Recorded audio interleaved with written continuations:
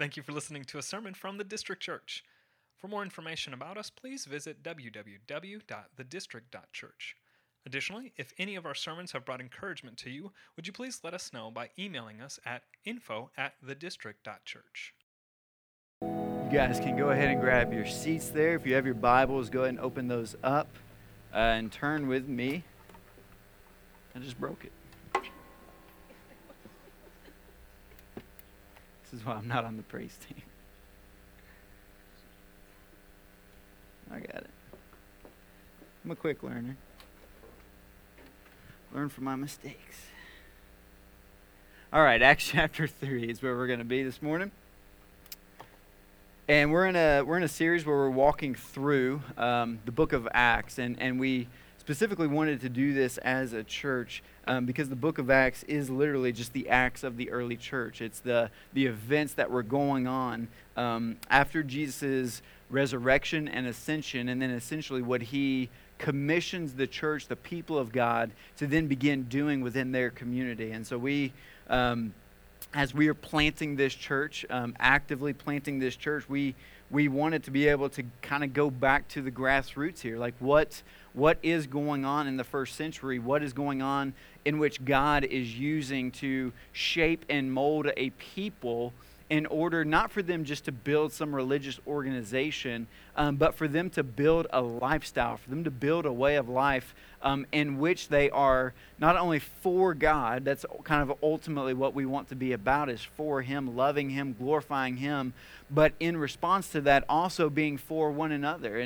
And that's what we're going to be talking about today, is this idea of how God is for us in all of our history, looking at Old Testament history, looking at the history of the church in this day and age, and as well as looking at the church today for us, how God is moving towards us in order to bless us. And I'm not like a typical health, wealth, and prosperity preacher, and so don't hear me say that when I'm saying God's moving toward you to bless you. But what He is doing is He is moving towards you to bless you.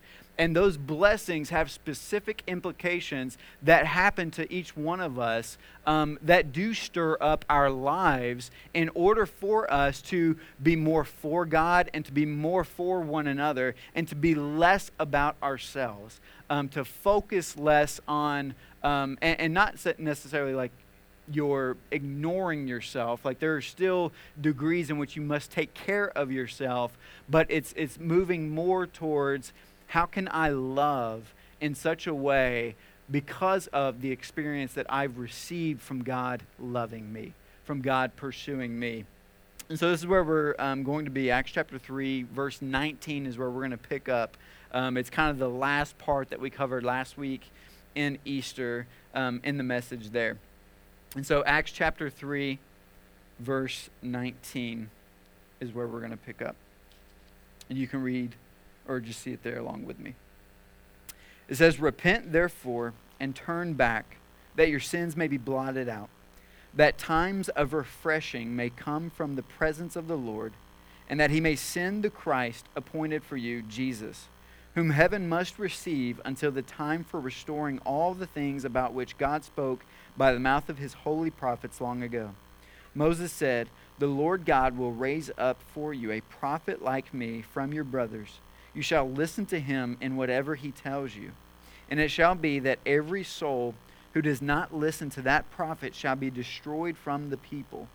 And all the peoples who have spoken from Samuel and those who came after him also proclaim these days, you are the sons of the prophets and of the covenant that God made with your fathers, saying to Abraham, and in your offspring shall all the families of the earth be blessed. God, having raised up His servant, sent him to you first to bless you by turning every one of you from your wickedness.' And as they were speaking to the people, the priests and the captain of the temple and the Sadducees came upon them, greatly annoyed that they were teaching the people and proclaiming in Jesus the resurrection from the dead. And they arrested them and put them in custody until the next day, for it was already evening.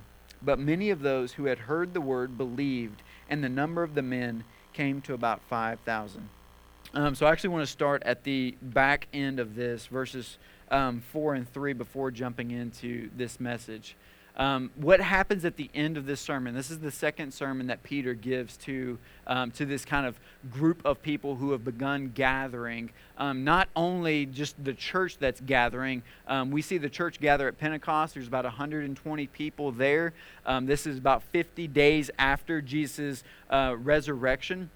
50 days after his resurrection, as they gather, the gospel is proclaimed from Peter. The Holy Spirit is fallen on the people, and we see about 3,000 people get added to the church that day, just in the gospel being proclaimed. And then from there, they kind of go, and we talked about a couple of weeks ago, Acts 2, 42 through 47. We spent a couple of weeks on that of just, okay, what is the church now doing? Now that Pentecost has happened, the Holy Spirit has come on the people. What are they doing? And what we saw them doing was devoting themselves. And that devotion is like a deep devotion. It's very similar to your Netflix devotion. Like it's a perseverance. It is I am all into this. I will sacrifice other things in order to make time for this. And so their devotion was all into two things: to the apostles' teaching and also to the fellowship.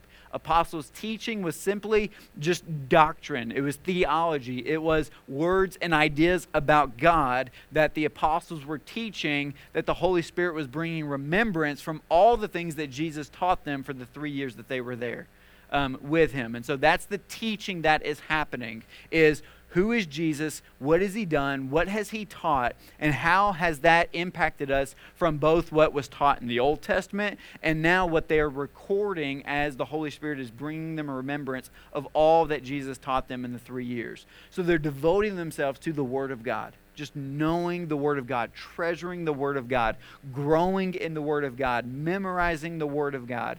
That's why we are going to be big on that, and we're going to push that constantly. We're going to create opportunities for the Word of God to get in you. We're going to sing the Word of God. We're going to read the Word of God. We're going to preach the Word of God. We're going to study the Word of God in our groups. We're going to have classes this fall where we study a book of the Bible together that's more intensive about just growing your knowledge of the Word of God. We're going to be very specific in that arena. The second thing that they were devoted to is what's called the fellowship. This is koinonia in the Greek, and it's a very scandalous term, and so if there's kids, cover their ears.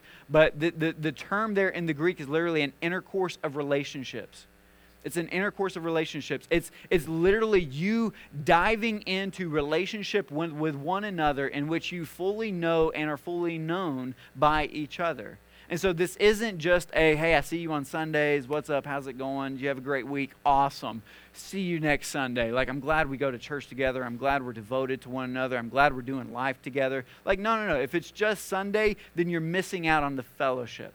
The fellowship is diving into one another's lives and getting into the mess, getting into the joy, getting into the celebration, getting into the trials and the tribulations, and being able to walk alongside one another in order to encourage and exhort and spur one another on, to be able to encourage and to provide love and to provide words of affirmation, to be able to walk alongside someone and to say, just as Jesus said to us, go and make disciples of all nations and baptize them in the Father and the Son and the Holy Spirit. And don't worry, I'm also going to be with you always. So we got two things there. Jesus saying, go make disciples, but also teaching them to observe everything I've commanded you. That's the apostles' teaching. That's the devotion there. But I'm also going to be with you always. That's the fellowship that we have with Christ. The fact that he will never leave us nor forsake us. The fact that at the end of Romans 8, he can say, nothing will separate you from the love of God. Nothing will separate you from the love of God. And so the same thing with us as a body of Christ, as relationships, is there should be nothing that separates us from wanting to dive into life with one another. Now that takes some vulnerability, right? Because that takes us opening ourselves up to be able to allow people to see the mess, to be able to see the muck and the mire. Like it's easy for us at times to want to jump into life with one another when we're celebrating, when there's joy, when there's things going well, when we're nailing it in our job, or when we've got relationships going on, when we're having babies, whatever it is, it's easy to invite people into that and to celebrate with us. But when we're walking through some dark times, when we're walking through maybe some depression, when we're walking through some areas where there's personal sins that we just can't conquer, we can't get through, we can't figure out how to overcome these things, those are also times in which we must dive into relationships with one another, because we were not meant to carry those burdens by ourselves. We were not meant to do that. And so the church was devoted to these two things. And then we have another response after this where, and this is what we talked about last week, Peter and John are walking into the temple. And as they're walking into the temple, they see this lame beggar, and he's asking for alms. And they gaze at this guy, and they look at him, and they say, look, silver and gold we do not have. But what we do have is the love of Christ. What we do have is good news. What we do have is the gospel message, and we're going to provide that for you. We're going to share that message with you. And so they share the gospel with this guy. They heal him in the name of Jesus. And this guy who's been lame his entire life, not just like lame as in like not cool, lame as in not being able to walk, all right? Like he's crippled his entire life. He gets up and he starts leaping with joy, and he follows Peter and John into the temple, and he is praising God. He is jumping with joy. Would you not, if you've been crippled your entire life and now can walk? I mean, you're going to be celebrating that moment. And as he goes in, because the entire community knows who this guy is, they've seen him at the gates his entire life, begging for money, begging for resources, begging for anything to provide him some relief. He's now ultimately found eternal relief by finding Jesus and having Jesus come into his life. This guy causes such a commotion that the people of the town start gathering around to figure out what's going on. And when they start figuring out what's going on, Peter never misses an opportunity, looks at all these people and says, I'm going to preach the gospel to you. I'm going to share this message with you. And this is the message that we just read. He begins preaching to them this idea that God is moving towards you in order to bless you.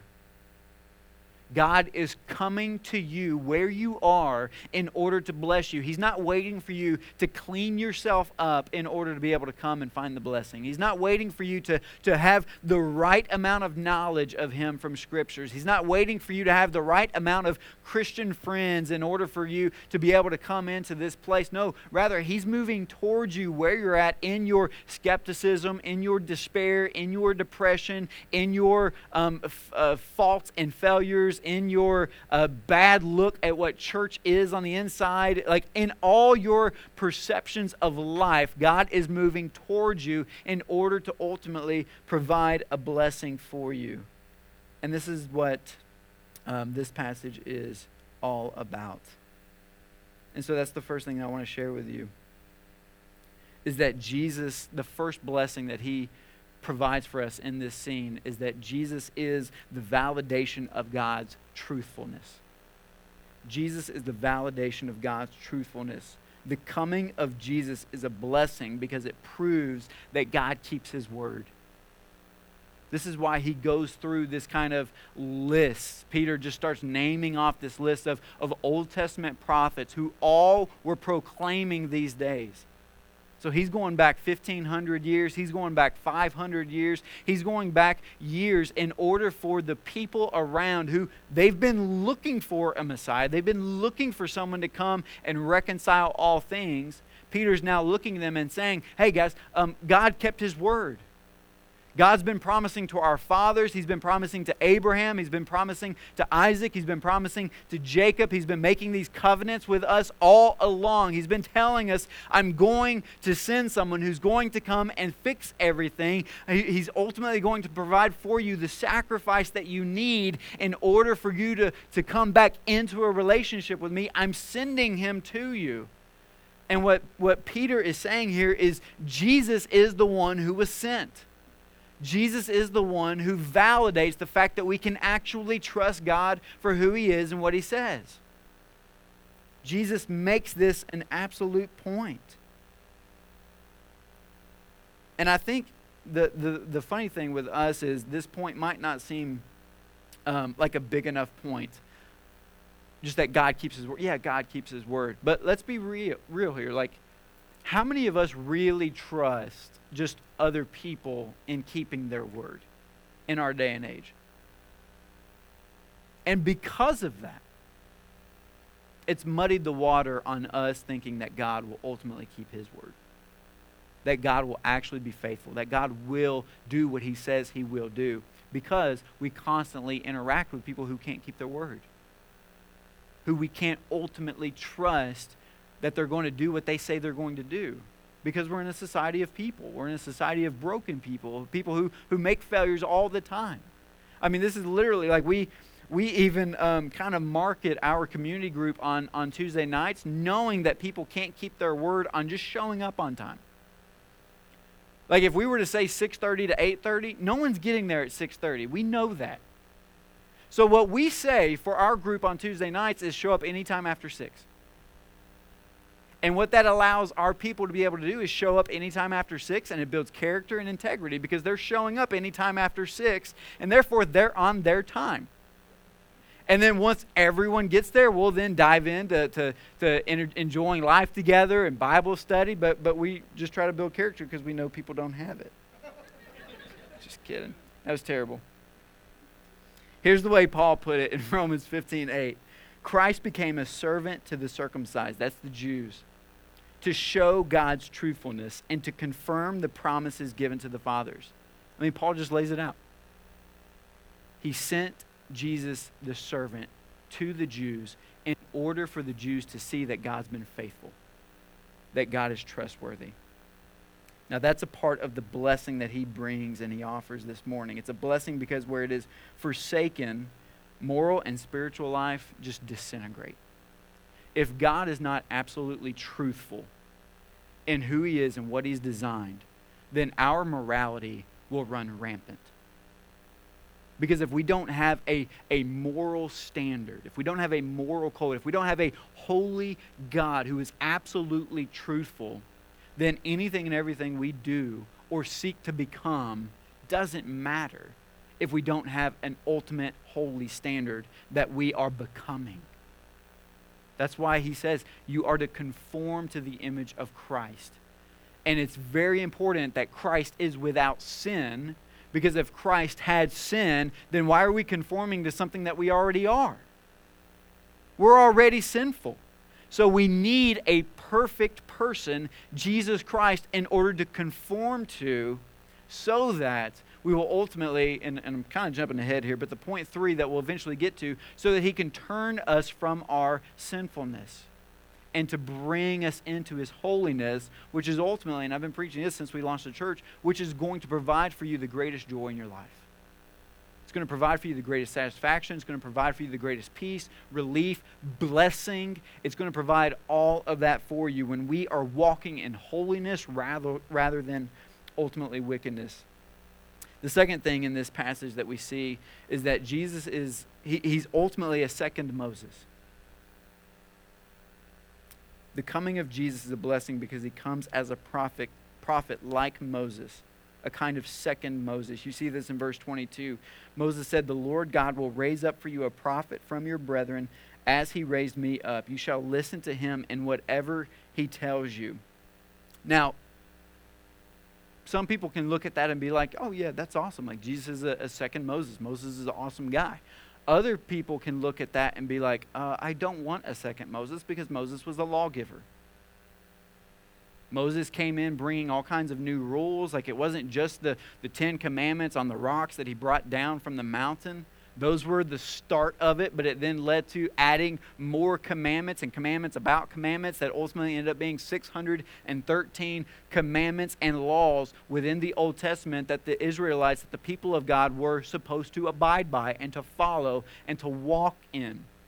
And so what we're not saying is that we want another lawgiver. We don't want Jesus to come in as the second Moses and begin then telling us, so now you need to do this and you don't need to do this. But is that not what he did in the Sermon on the Mount? I mean, we look at the Sermon on the Mount, Matthew chapter 5, 6, and 7. And yes, he actually does begin that with Beatitudes, blessed are, blessed are, blessed are, which we're actually going to be walking through that this summer, June and July. Like, we really want you to see what it means to be blessed. And so we're going to walk through those Beatitudes in June and July. I really want to call it #blessed. But Josh is like, no, we're not that kind of thing. And I'm like, well, Josh is out of town, so I guess we're going to do it. And so let's just go ahead and roll out the graphic, get the media going, all that good stuff. When he's not here, I can do that. But anyways, doesn't Jesus not come in and start offering more rules around the rules? He says, you've heard it said in the past, do not commit murder. Yeah, we've been taught that. That's the Old Testament. That was technically what your father sent. So I think we know that. But then he goes on to say, not only are you to commit murder, but you're not to look at someone with anger in your heart, as if you've committed murder within your own heart. He says, you shall not commit adultery, right? Yeah, we know we're not supposed to commit adultery. Well, now I'm going to go ahead and internalize that, and you're not only to not commit adultery physically, but you're not to lust after someone within your own mind and heart. So let me internalize it again. And that's what the entire Sermon on the Mount is Jesus taking the 613 laws that were given to us in the Old Testament and flipping them up on themselves in order to see that this isn't just a physical thing that God's trying to conform us to, but this is an internal thing that God is trying to conform us to. He's trying not to just get us to have behavioral modification. I talk about mowing the yard oftentimes, and when you're mowing the grass, especially our yard, there's grass and weeds. And when you first mow it, within the first day or two, it looks great. But what tends to grow faster than the grass? Weeds. It doesn't look great anymore. That's what behavioral modification is. If I can just manage my behavior, if I can just manage my sin in such a way that I look good for a couple of days, then I will make it through life. And how daunting and exhausting is that? So we don't want to preach behavioral modification because it doesn't work. It's literally just self-help over a couple of days where you might kind of it's literally just like taking a drug. It'll work for a little while, and then once it wears off, you find yourself worse than what you were, and so now you got to go have more, and it's a constant spiral spinning that you never ultimately end up getting to where you really want to be. And so Jesus comes into the scene and says, hey, look, behavioral modification is not going to work. We need to get into the root of the issue. We need to get to the heart. We need to get to the heart. So he is not only just a lawgiver, but he's a grace giver. He's a grace giver. And here's the thing too, Moses was a grace giver as well. Moses providing for the people laws in order for them to follow God's design was not heavy-handed. It was not do this or else. It was not begrudging submission, but rather it was meant in order to invoke life for them. It was supposed to protect them. It was supposed to have the people of Israel to be seen in such a way that the rest of the world were to look at them and say, what's different about you guys versus what we're doing? We'd rather do what you're doing, your policies, your law, your lifestyle. We want that because it seems as though you're flourishing more than what we are. Now, we know they perverted the law. We know that they abused the law. We know that they rebelled against the law, and that's why it went bad for them. But ultimately, the law was not meant in order to lead us astray, but rather to lead us to the fact that we need a Savior. It's gracious towards us. Take this illustration, for example. If we were in the Middle East, and in the Middle East you landed and you're in a war zone, and there's a soldier there, and that soldier's job was he was sent to you in order to bring you across a minefield safely. And he knows exactly where every single one of the mines are in that field. Do you think you're going to be attentive to his law that he provides for you of follow me, trust me, walk this path? I know the way that's going to lead to life. I am truthful, and I'm going to provide for you the way that's going to lead you from here to there that's going to keep you alive. Do you think you're going to listen to him? Absolutely. Do you think him being a lawgiver is not also providing grace for you? Absolutely. It is. And so even if I'm walking through this and at any time I'm about to step on something and he yells at me, I'm okay with him yelling at me because he's protecting me from stepping on a mine.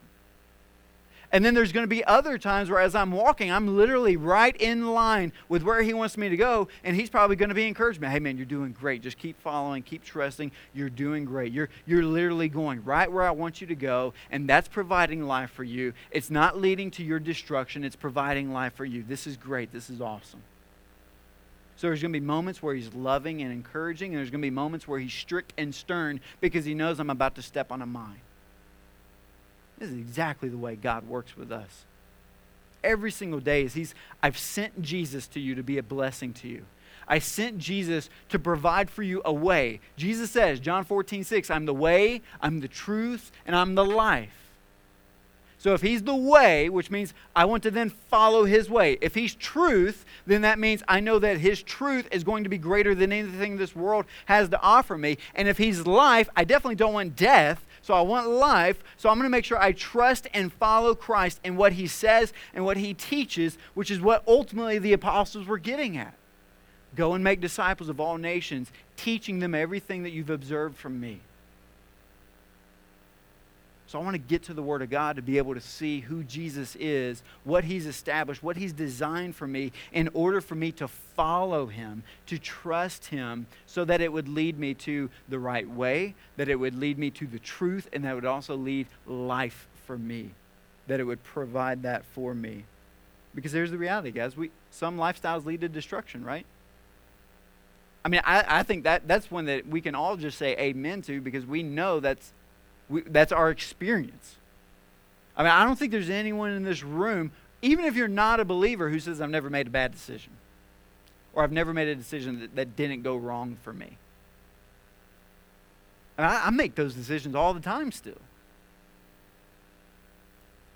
And so where I find my hope is not in me having the right decisions that I'm coming up with. As I mentioned last week, for those that weren't here, Proverbs 14:12 says, there's a way that seems right to a man, and it's the path of destruction.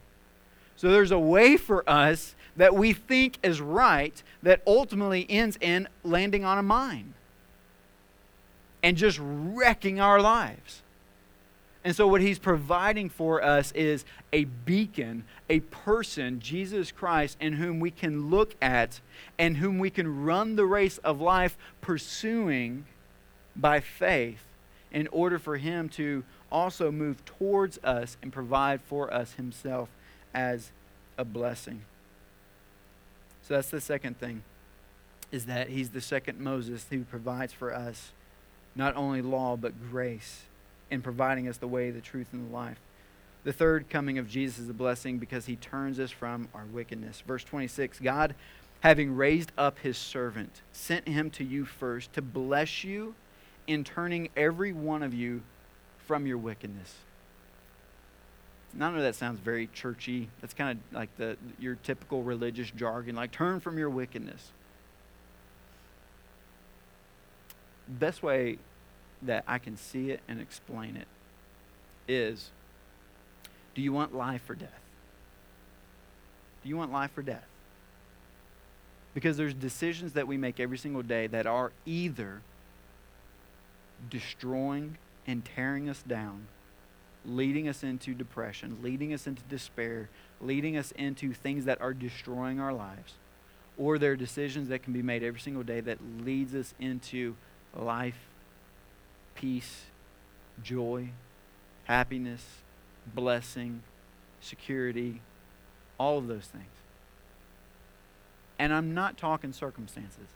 I'm not saying choosing the right decisions on a daily basis is going to increase your bank account, is going to increase your health, is going to increase your overall well-being. I'm not saying that those things are going to happen. Because when you look at a lot of the apostles, it did not happen for them. You look at John the Baptist. Luke chapter 2, Jesus says of John the Baptist, who's a distant cousin of his, Jesus says there's no man greater born of woman than John the Baptist. So John the Baptist is the greatest man who's ever lived.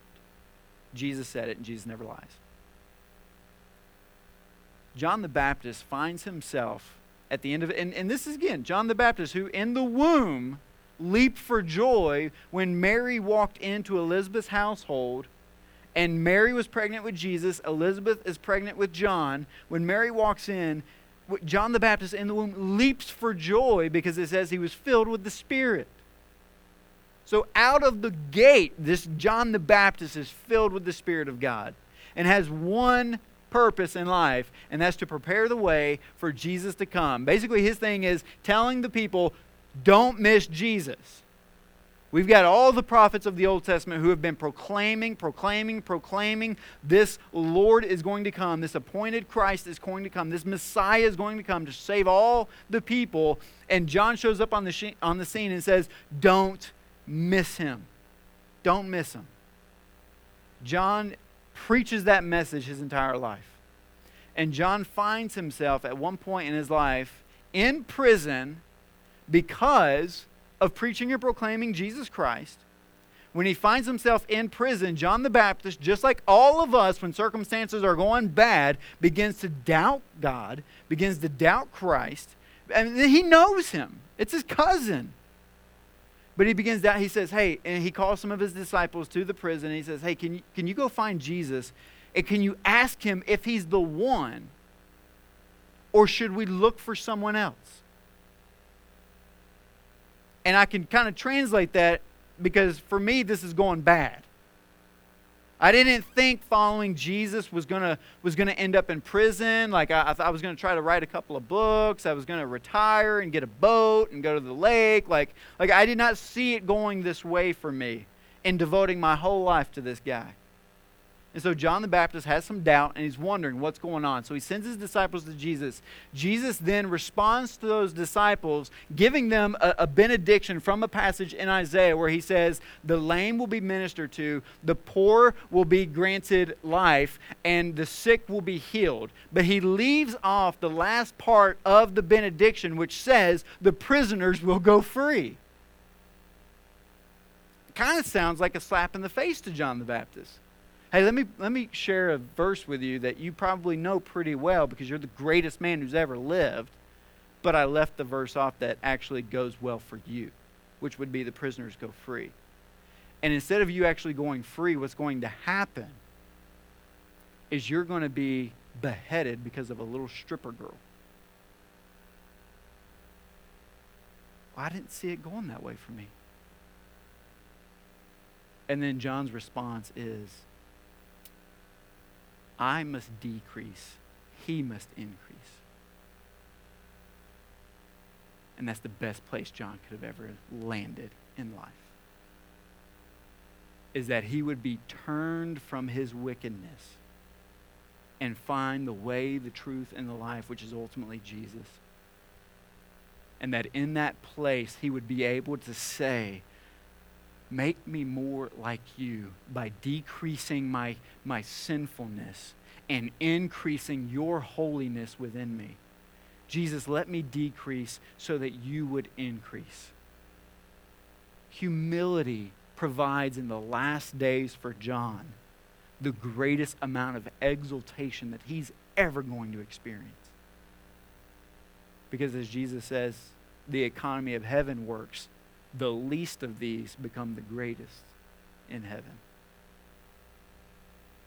And we're going to be seeing that in the economy of the Beatitudes and what it truly means to be blessed in June and July, of not this idea of just gain from a worldly perspective, but this idea of gain of Christ within our heart and within our mind and within our soul and within our relationships, and within our understanding and our knowledge and our growth, all of that being poured out on us every single day. Guys, the three things that we see here in this passage, the three things that, again, Peter is preaching on blessing being received from Jesus being sent as he's getting handcuffed and arrested off of the stage. Like, I don't have that fear of anyone coming in and handcuffing me and dragging me out of here kicking and screaming. To which the funny thing is as that happens, 5,000 people get added to the church on this day. 5,000, it says 5,000 men. So it could actually be not counting women and children who received the gospel on this day. So upwards of 10 to 12,000 potentially received the gospel on this day as Peter is giving the invitation to come and receive Jesus, to move towards Jesus in faith. He's getting handcuffed and taken to prison. I mean, again, kind of going back to like the seeker-sensitive type of movement. Like, who's going to want to come down front when you're seeing the dude get handcuffed and taken off stage? Yeah, I want some of that. That's exactly what I'm signing up for. I want to be thrown in prison. I want to be tortured. I want those things. But that was the response of the people, not because they were looking for circumstances to improve, but rather because they were looking at the state of their heart to improve. The state of their overall life to improve by finding Christ and Christ alone. Man, that's the message of this. That's the blessing that is coming to us. Jesus came to prove God's truthfulness. It's a precious gift. I urge that you receive His truthfulness. Believe that God keeps His promises and that He can be trusted. Second, Jesus came as a prophet like Moses. He reveals the truth of God and the God of truth. He's the way, the truth, and the life. He's a reliable God through the minefield of sin, and He will lead you to the promised land. He will lead you ultimately to life. And finally, Jesus came to turn us from our wickedness. He does not merely point, but He empowers us to turn us from our wickedness. He's not watching us struggle. He's with us in the struggle. Like every single time you feel the temptation, you feel the weight of sin coming on you, Jesus isn't from the outside looking in saying, hey, figure it out. Good luck. I hope you get that goal today. I hope it works out for you. No, when it's coming on us, Jesus within us is reminding us in Galatians 2:20 that I've been crucified with Christ. What does that mean? That means what we celebrated last week is the fact that when Jesus went to the cross, my sins went to the cross with Him, and the penalty of sin, the power of sin, and the presence of sin were all placed on Christ and were once and for all paid for.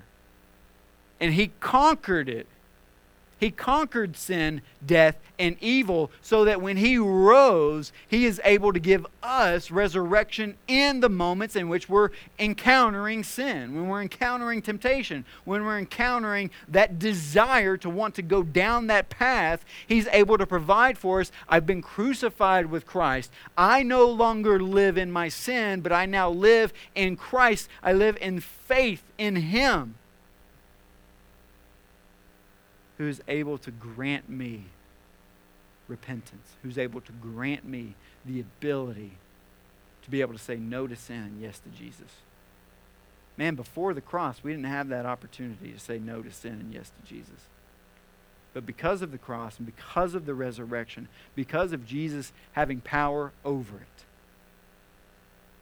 the Christ who lives in me now grants me, as I'm conforming to His image, He grants me the ability. He graces me with His strength to be able to fight, to be able to make war on my own flesh, as well as the flesh of just this world around me that tempts, to be able to say no to it and to say yes to Him. Because if I were to say yes to it, it's a mine that's going to lead to destruction. It's going to lead to the destruction of my relationship with my wife, my relationship with my kids, my relationship with you as our church, my relationship with our friends in this community. When I step on the minefields of my own sin, it damages all of the relationships that I'm connected to. It breaks the fellowship of the koinonia that we have in relationships with one another. But when I say yes to Jesus, in those moments, it begins strengthening those things. And I'm now able to live out the fruit of the Spirit in those relationships, in which now you will see produced in each one of us love and joy and peace and patience and kindness and goodness and gentleness and self-control. This is what happens. And so my prayer for us today is that you see that God is moving toward you by sending his son Jesus. And I ask that we would respond by moving towards him in faith to allow Jesus to be the way, the truth, and the life for us. Let's pray. God, we thank you so much for your word. We thank you for this sermon that Peter preached. We thank you that this sermon that he preached was in response to a man who was crippled for his entire life, who was brought to the family of God, who was brought to you, and you healed him. Where you healed him physically, you also healed him spiritually. And God, I'm praying for the same thing for us in this room today, is that as we see that you are moving towards us in order to bless us, God, would we also respond not just with physical healing, but also with emotional and spiritual healing within our lives, that we would be able to receive just the gospel truth of what you are doing in each one of us. And that by faith we would grow one degree of glory today. That we would mature one more degree to become more and more like your son Jesus. That when we leave from this place and we see the fact that Jesus is the way and the truth and the life, that would provide for us just a little bit more patience, a little bit more love, a little bit more gentleness and self-control. That your Holy Spirit would build those things within us so that as we fellowship with one another, as we dive into relationships with each other,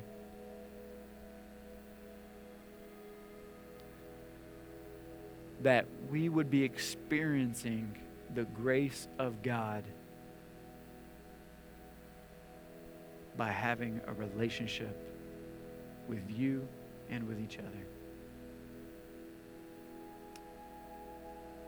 It's in Jesus' name we pray. Amen. Thank you for listening to a sermon from the District Church. For more information about us, please visit www.thedistrict.church. Additionally, if any of our sermons have brought encouragement to you, would you please let us know by emailing us at info@thedistrict.church.